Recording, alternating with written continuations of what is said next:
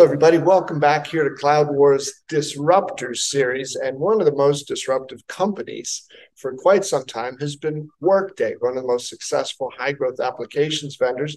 I'm delighted to have with us today co-founder and co-CEO Aneel Bhusri. Aneel, welcome. Great to see you. It's good to be with you, Bob. So, Aneel, as it happens, we're out in the Bay Area, and the wind's howling outside. It's a little crazy on the outside, but I wanted to get, some of your sense. You meet with CEOs all the time across every sort of industry. What's their mood like these days? Are they feeling like, there's optimism in the air, that business as usual? What's it like? I think there's long-term optimism. We're in a healthy business cycle from an innovation perspective, from a globalization perspective. And I think in the short term, we're all trying to figure out what's actually going to happen with the economy. Are we going to go into a recession or not?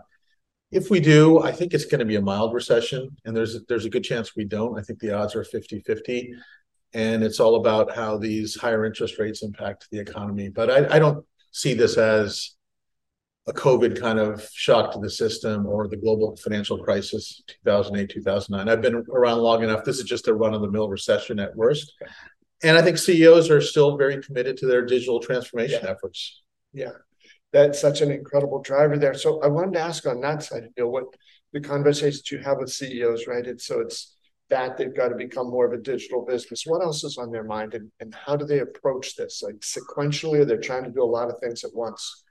I think they're actually trying to do a lot of things at once, and business cycles in general just have become a lot faster. And as a company, whether you're a tech company or you're a traditional company, you have to be tech enabled. So they see technology as very important to their future. I'd say a couple topics that are very much on the minds of CEOs. Number one, talent. We're still, despite the efforts to slow down the economy, labor markets are still very tight. We're transitioning from a job-based world to a skills-based world, and that's a big transition. But if you talk to all CEOs, talent is a top 5 initiative. And the other one is just having better systems to not just look at what happened in the past and in the present, but also in the future. And that really drives you towards AI and ML. Yeah. And what I see with most CEOs, they're already deploying those kinds of technologies in their core business. If it's insurance, it's around claims processing. If it's banking, it's fraud detection. If it's manufacturing, it's anomalies on the shop floor.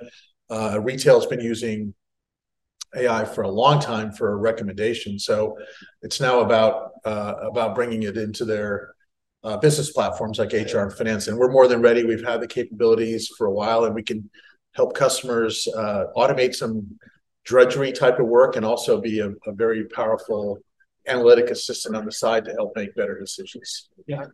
And would you say that within that context, some of those priorities you just mentioned, and digital transformation is a big part of that, like new business models, because that just seems to be something that companies went for decades perfecting an existing model, but now it's entirely new models. Absolutely, and you need a flexible underlying accounting system for that. And there's new models around subscription based pricing and a way of interacting with customers. Almost everybody, even automotive manufacturers. I'm on the board of General Motors.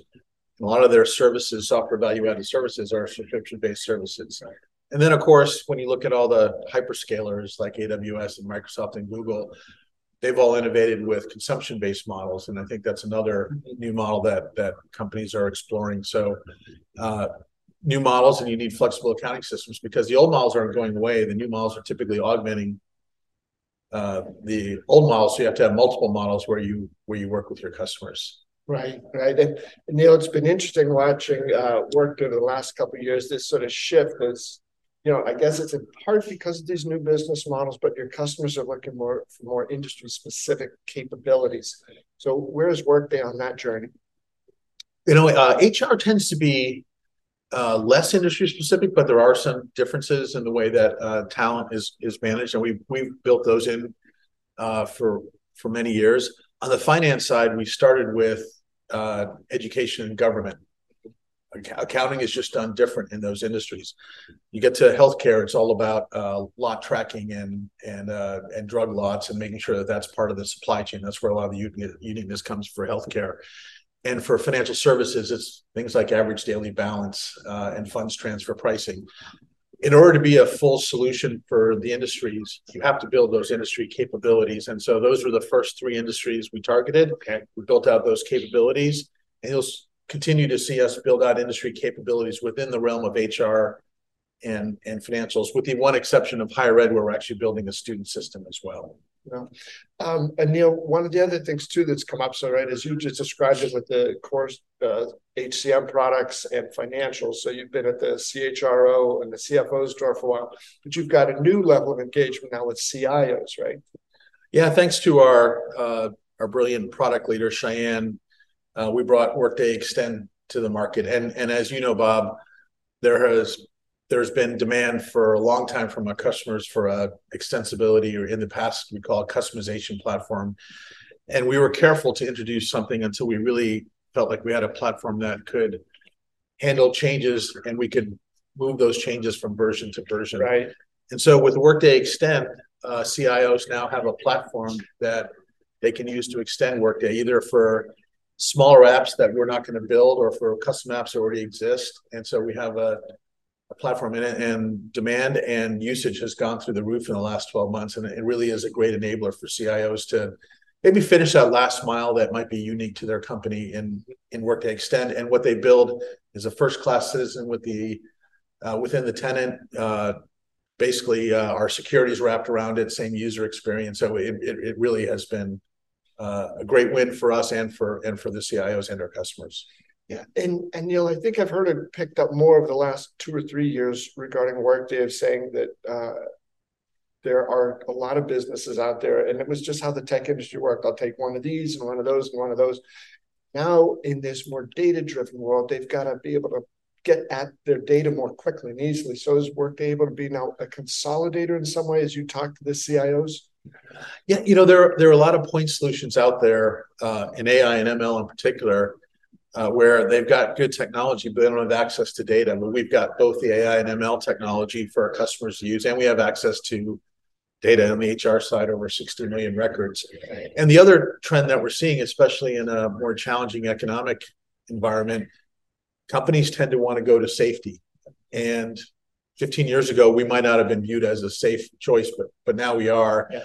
And so, especially as we see some of the startups struggle, consolidate more of those point solutions, like historically recruiting or learning, but now things like Skills Cloud, consolidated onto Workday, planning onto Workday, more from one vendor that you trust and you have a long-term relationship with. So in some ways, the economic uncertainty actually benefits us and benefits the other more established providers. Okay.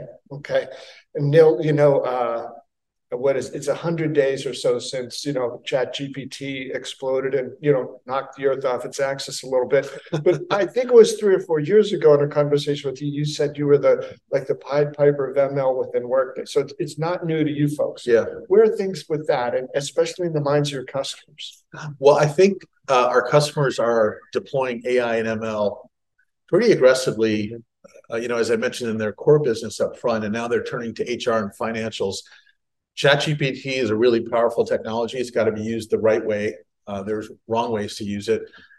And what I worry about a little bit is that traditional AI and ML, it's kind of funny to call the traditional AI and ML, that we forget about that. Those are still really, really powerful. ChatGPT is great at creating content. It's conversational. But the analytics that you can do with traditional AI and ML are still really, really valuable. And what I see from customers is high uptake in that area. It's not like they say we want AI and ML. They want products powered by AI and ML. Yeah. And so Skills Cloud would be a great instance of that, where we enable jobs to be broken down into skills and put in a canonical format, normalized across all of our customers, and then we can help our customers do matching in terms of people they want to hire against the skills they're looking for, where the job definition might be outdated at this point. Yeah. And that's all AI and ML driven. Yeah. And it clearly in Workday's case, it's not just a new feature. Like, oh, here's a cool new thing. Well, yeah, let's say ML in every other sentence. That will be cool.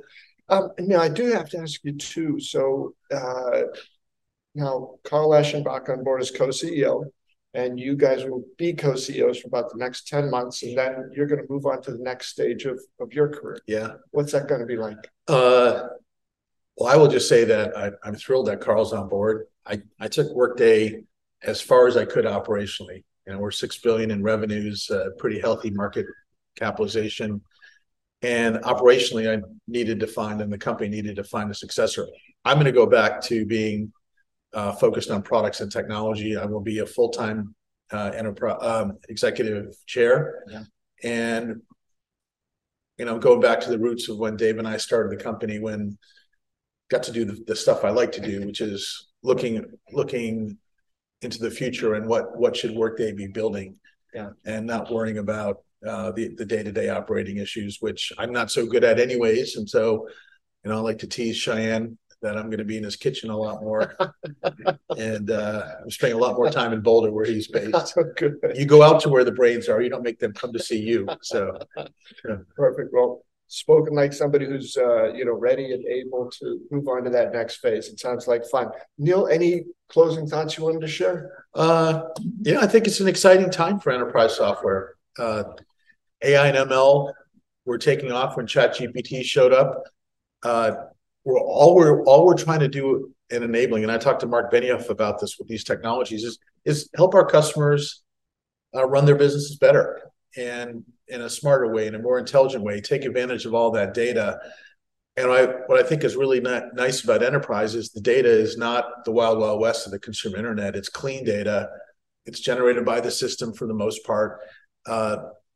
It's data that doesn't have bias in it. And so I think there's a lot of power to enterprise use of AI and ML and now ChatGPT. The last thing I'd like to end with is I've always appreciated our friendship. We've been doing these for a long time. I remember when you were at Information Week and interviewed Dave and I on our first PR roadshow. That might have been 16 or 15 or 16 years ago. So I just want to thank you for just being a friend for all these years, and hope we do more together. Aneel, thank you. I don't know about you, but I didn't have as much gray hair back then. I think it was the first time we met. But no, Aneel, thanks. This has been great. Admire what your company's doing, and that long-term focus you've always had on customers. Start there, center it on the employees, then do what you can for your customers. I think it's a model too that a lot of companies are aspiring to. Thank you. It all comes from from the value system we started, and we're all disciples of Dave, and he's somewhere watching right now. Probably going to send me a message. You should say this or this. But I love Dave, and I just credit to him so much to him as to where we are as a company. Perfect. Lifelong learning. Well, Aneel, thank you so much. This has been great. And folks, thanks to all of you for being with us here. This conversation with Workday co-CEO, co-founder Aneel Bhusri, getting ready in about 10 months to move over to executive chairman. See you next time.